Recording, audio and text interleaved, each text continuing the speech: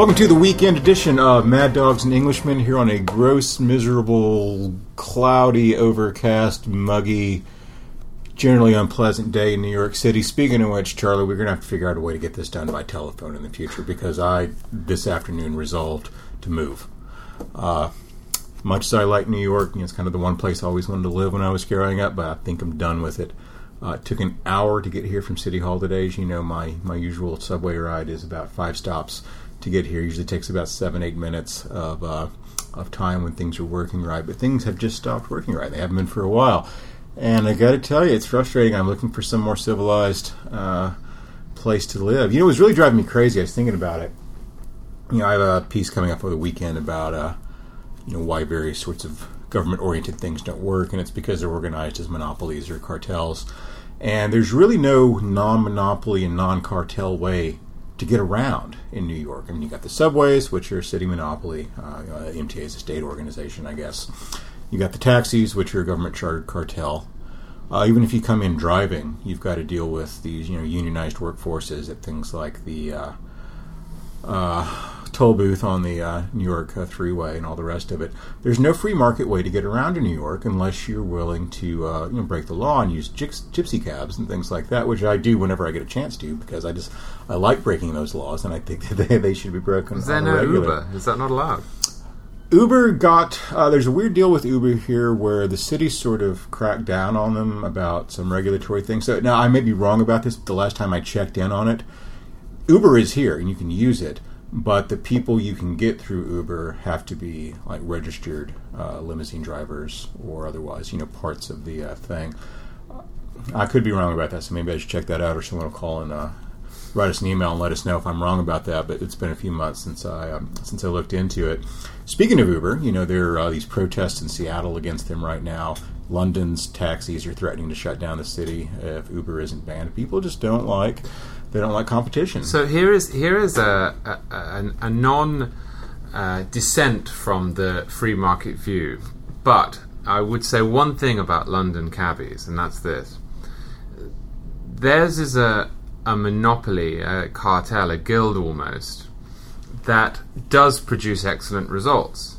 Yes. I mean, London cabbies have to go through what's called the knowledge. It takes about 5 years to qualify, and you have to literally know the every streets like the back yeah. of your hand. Yeah. And if you get into a London cab, it's always interesting because you can say any address, you can say any restaurant, and the driver will know where it is and how to get there in the shortcuts. And it amuses me that the different role. This isn't, for what it's worth, to say there shouldn't be Uber in London. I would of course oppose that, but if you're going to have a strong sort of government-regulated organisation, you want one with excellent results. And it does amuse me the different role when you go to London. In London, or I should say in New York, all of the cab drivers are immigrants, and they've just stepped off the boat. And they don't know where anything is. They don't know where anything is. And in London, all of the cab drivers are white guys from Essex and the East End who hate immigrants. Yes.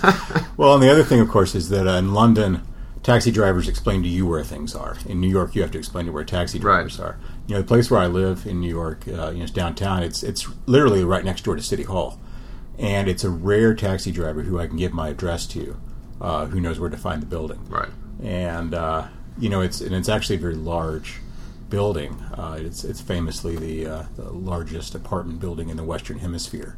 So there got to be a couple thousand people who live there, yeah. And a lot of people, taxi drivers, no idea where it is. And not to get totally off topic, but this is something I've thought about, which this is, I think, an interaction between technology and policy that's actually resulted in diminished level of service, of customer service. Normally technology improves customer service, but what's happened, as you've noted, is that the prevalence of GPS means that people who operate taxis and car services think they can just put someone who doesn't know the city behind the wheel of a car, as long as he can plug it in to the phone and figure out how to get there. And of course, it's actually a little more complicated than that, because cities have histories and they're not static. Actually, something I wrote about last weekend was mistaking the map for the territory. This is exactly a literal case of that, because I think as long as you can get it mapped out, that's a sensible way to get there. But of course, London especially, which is a much more complicated city than New York is in terms of surface traffic. Right, and I think, again, this is not to endorse the way that the London cab system works. It's not to endorse the British model. It's not to endorse any sort of monopoly It's or to endorse guild. a tradition, though. Well, it is, but A tradition of excellence. Yeah, but I would say that conservatives are lucky in some regards that it is obviously not important, for example, to the left to improve the DMV, so that we can always point to the DMV and say this is what happens when you leave the government in charge. Our work would be made more difficult if the DMV across the country, or the DMVs across the country, got their act together. Yeah. We'd no longer have it to point to, and it's much more difficult in London, for example, to make the case that you should deregulate the system when everybody knows that it works very well. Yeah. So my problem here is that I have the second job as a theater critic, which means I have to be within some striking distance of New York. Because much as I like San Antonio, you can't really be a theater critic in San Antonio. So my current list of places I would rather live are Scottsdale, Arizona, Miami, and possibly, although I would never buy a place there, Southern California. Not a bad place to be a renter in a lot of ways. No. I would feel sketchy about buying into that particular polity at this moment in time, but I don't think it's going to happen. So my options start to look like the New York suburbs, which, having lived in Fairfield County, Connecticut before, my recollection is it's not a huge improvement in a lot of ways. Because then you've got the Metro North you have to deal with, another monopoly system, which is pretty bad. But that is not actually what we came here to talk about. This is me bitching about the MTA, because this is our podcast and we can do what we want. And by the way, I think every employee of the MTA should be crucified in Central Park. They're just the worst people and the worst organization in the world. But you would disagree with that, because you are opposed to capital punishment. Now, I was reading a piece on that today, and we talked about it some yesterday. And what's interesting to me is that you and I have, I think, roughly the same views about the ethics of capital punishment, the efficacy of it, what it says about our relationship with the state. But we come to a different conclusion, which is you are, as I understand it, and correct me if I'm wrong here, more or less consistently opposed to capital punishment, whereas I'm not quite there. I dislike it. I think it's administered poorly. I think we use it for the wrong things. I think the process is horrifying, and the sort of sterile, Kafkaesque bureaucracy that we use to administer executions is terrifying and inhumane. But every time I think I'm ready to say, okay, I'm fully against capital punishment, some son of a bitch comes along that I say, all right, Tim McVeigh, we make an exception for you. Well, look, I wrestle with it, and I certainly wasn't going to preface my piece by giving an insult into my dark nights of the soul. I must say, when I hear that some monster who admitted that he did it, was caught on camera, or the police saw him do it, is fried. I can't pretend that my reptilian brain doesn't jump for joy a little, to horrendously mix a metaphor. It is nice to see vengeance. It is nice to see retribution. I'm a human being, and especially when you read about... Maybe nice isn't the precise No, word. I think when Satisfying. you read about... Satisfying, yes, it's Englishism. Perhaps when you read about country justice too, I very often feel good on you. Somebody has their 7-year-old child raped or murdered, and they beat the guy to death with a shovel. I find it very difficult to level much moral outrage at that person, especially if it's in the heat of the moment, but even if it's not. But there are many things that, as a human being, I am instinctively led toward and tempted toward, and I nonetheless resist. Yeah, our instincts often are not our friends. Right, and I one of the reasons, perhaps... Well, I could do a whole hour on that by myself, I gotta tell you. But one of the reasons that I think I perhaps find it difficult politically to make friends is that my views on such questions tend to be a little bit all over the place. So of course there are contradictions, and of course there are difficulties. And indeed, before I explain to you why I'm against capital punishment, I should say that as I'm a pro-gay marriage guy who nevertheless thinks that the majority of the pro-gay marriage arguments are nonsensical, dislikes the hysteria, loathes the tendency to call people who disagree bigots, and thinks that the idea of gay marriage being guaranteed by the Constitution is preposterous, I think that the majority of my fellow abolitionists arguments in favor of death penalty abolitionism are self-serving and silly. The idea that the Eighth Amendment outlaws the death penalty is preposterous, and it's just a constitution that explicitly considers in the Fifth Amendment. Yes. It actually mentions it. It's just a deliberate attempt to take it away out of the hands of the people in the states, who are the only legitimate body that can decide it. Equally, I don't believe that it is racist. I think the statistical argument there is a poor one. Now, 50 years ago, is a different story. And I don't think that just because we've been having trouble recently doing it in a way that satisfies, your average moderate. I mean, they'll never be satisfied if you're against it. But, for example, the botched execution in Oklahoma that led to the present debate, I don't think that in and of itself is an argument in favor of abolition.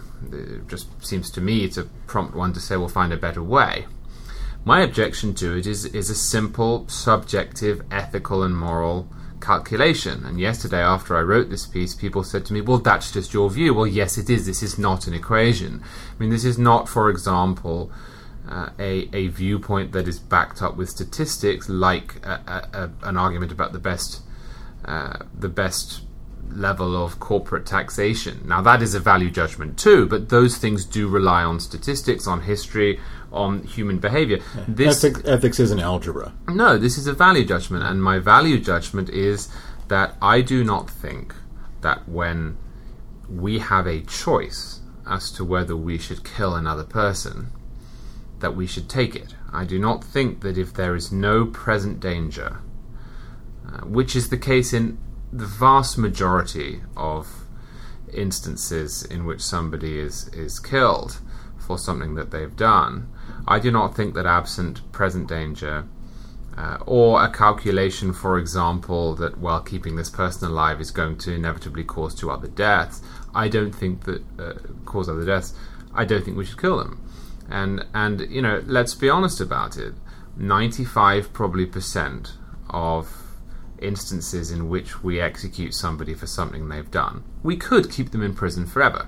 We could give them a 500-year prison sentence. We could give them life without parole. We could put them in solitary confinement. We could just brick them up in a small outhouse. Cask of Amontillado. Yeah. And I am of the view that we are so appalled by murder and so appalled by capital crimes because we perceive them to be out of line with our own values and with what we would choose to do.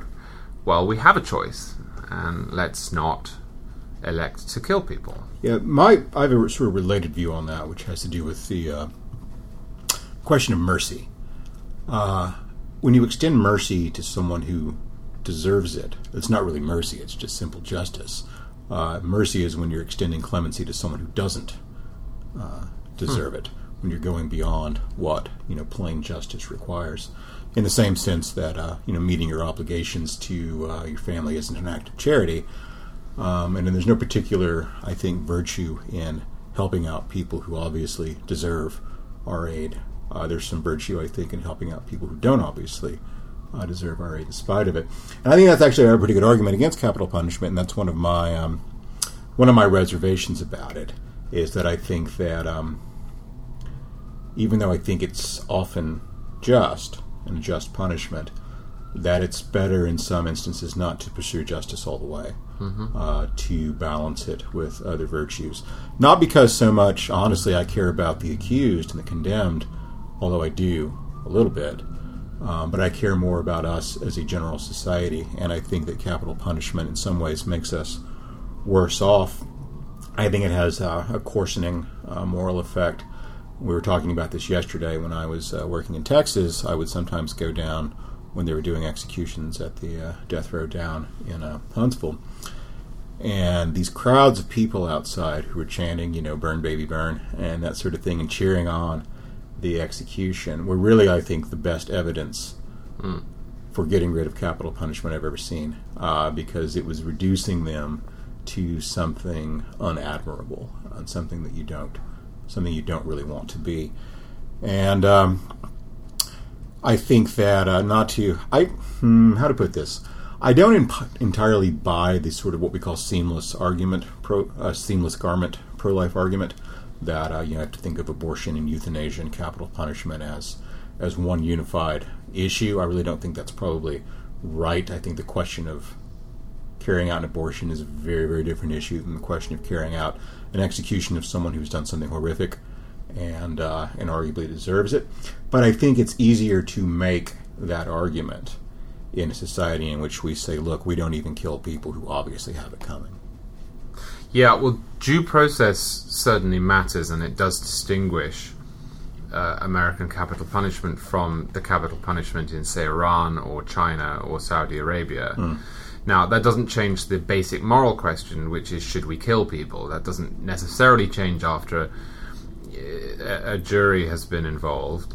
But, of course, it is different to execute somebody for murder after 20 years and legal review and a jury of their peers have condemned them to death than to execute somebody for being gay from a crane in Iran after two men decide in the government they're going to do it, 3 days after the so-called crime was found. Of course those two things are different, and due process does separate the victim of an abortion and the executee in an important way.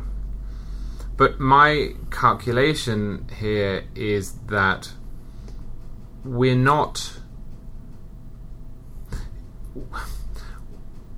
like our cops to defend themselves if they need to. But if a cop took somebody into custody and then killed him, we wouldn't just be upset because there was a lack of due process. We wouldn't just say, no, that was the role of a jury and a court. We would feel somewhere deep down, viscerally, that there was an injustice there, that the cop had disarmed the person who'd been shooting at him, had him in a safe environment, and then had chosen to kill him. And I don't think that the sort of pacifist left is necessary in order to make the argument against capital punishment. My guess there is that in the case of the cop shooting a guy in handcuffs, part of our ethical instinct there is based in the fact that the man is in a position of defenselessness. Sure. So that's not an argument against capital punishment. That's an argue in favor of gladiator fights. Well, that wouldn't be capital punishment in quite the way we understand it, because, of course, he could win. And then what? Yeah, well, I think the usual Roman practice was to keep them fighting until they either died or became so popular that they became, celebrities and emancipated. But it's not the same thing as pacifism. And I go through in my piece from yesterday that I have absolutely no issue with killing when it's necessary. A lot of people who wrote to me afterwards seem to miss this argument. They said, well, do you think that an American soldier who defends himself in battle is a murderer? Well, no, of course not. Because by and large, he will have been shot at before he shot back. Do I think that if somebody breaks into my house and I kill them that I'm a murderer? Absolutely not. Do I think that a woman who kills her rapist is a murderer? Of course I don't. But I do think that if somebody breaks into my house and I point a gun at them and they drop to the floor and I tie their hands behind their back and then I execute them, that is a morally different action than if I shoot them in the heat of the moment or if they are, say, coming at me. And that to me really is the important distinction here. Yeah, and I think that's worth thinking about. It's not going to totally, I think, change my mind yet, but it's close. Now, there's some punishments. But change your mind in what way? Because you're supposed to be against this. I know, I'm just not quite there. But there are some punishments short of death that are very traditional and old-fashioned that we've been talking about that we should bring back. And so where are you on stocks these days? Because I'm very much in favor of stocks for certain kinds of crimes, which are crimes that devalue public spaces, things like graffiti and vandalism and that sort of thing. You're not going to give someone a year in jail for this. A fine's not going to do much good. But I think 24 hours in the stocks on the site of their crime. Sure. And then make them clean it up afterward. I think that's maybe not a bad idea. What do No, you think? I actually don't particularly object to that idea, providing that, say, the stocks are surrounded by maybe a glass cage, because we don't want them otherwise, abused, yeah, of course. you'd get into Much. the problem of abuse. But no, I mean, the question in these circumstances, if people hear us, hello Media Matters, if people hear us saying this, they'll probably write it up, and out of context it does of course sound barbaric. But the question is always, as opposed to what? Yeah. Now, I don't believe that the stocks are worse, for example, than being sent to prison for a week. In fact, if you asked me whether I should stand in stocks for 24 hours or go to prison for a week, I'd probably choose the stocks. What would you choose? Depends on the jail. If I can get solitary confinement, I'll take the jail. That's a vacation. Oh, but I've heard terrible things about solitary confinement. Yeah, I guess. What it does to your mind. Maybe not a week. Yeah. But no, that does seem to fit the punishment. Yeah, I think it does. It gives people some sense of connection, and it shows you, because the nice thing about the stocks, and this is the danger as well, but the nice thing about the stocks is that you can talk to people while they're in the stocks. I mean, there is a degree to which and this is a problem with capital punishment too, with lethal injection, there is a degree to which we've sanitized the whole process of punishment. Agreed. So that somebody puts graffiti on a wall and they never see the people who are affected by that. They never meet the property owner who had to clean it up. They just go to prison, or they do their community service, very often in an area totally unrelated to the one that they started in, and therefore they never quite see. I mean, this is a larger problem of society now in general. I mean, when Tocqueville was writing about the northeastern American towns, where there was effectively direct local democracy, the virtue that he identified was that you really saw what you were doing and how your vote was being used. So if you made a terrible decision, you noticed because the water supply dried up, or the crops didn't grow, or the school was underfunded. Whereas now it's very difficult when we're voting for federal programs to actually see how well we're doing, and you can lie with statistics, and it sometimes comes down to who's a better debater. We don't really always see the consequences of our actions. And the penal system is in some regards the same. We don't see death. We don't see when people are executed. It's not broadcast on television. You can probably go. There are limited tickets in some states you can get. But generally speaking, you're not being hanged in the public square. And the stocks do restore a certain balance so that you can see the people that you have inconvenienced and they can see you. And there's a catharsis in there, maybe. Yeah, and certain crimes are public by nature. Graffiti, vandalism, things like that are essentially public crimes. They're not just crimes against the property owner, but they make public life and public spaces worse off than they are. So I think those sorts of crimes should be punished with a public aspect to the punishment. And as old-fashioned as that is, and as barbaric as it may seem to some people, I think it's actually probably a better program than incarceration and various other things that we do to deal with those sorts of problems. So, to close out, Charlie 100% against capital punishment, or 99% against, maybe. There might be one exception there. I'm at about 93%. Yeah. But I am ready to publicly hang the people who run the city subways.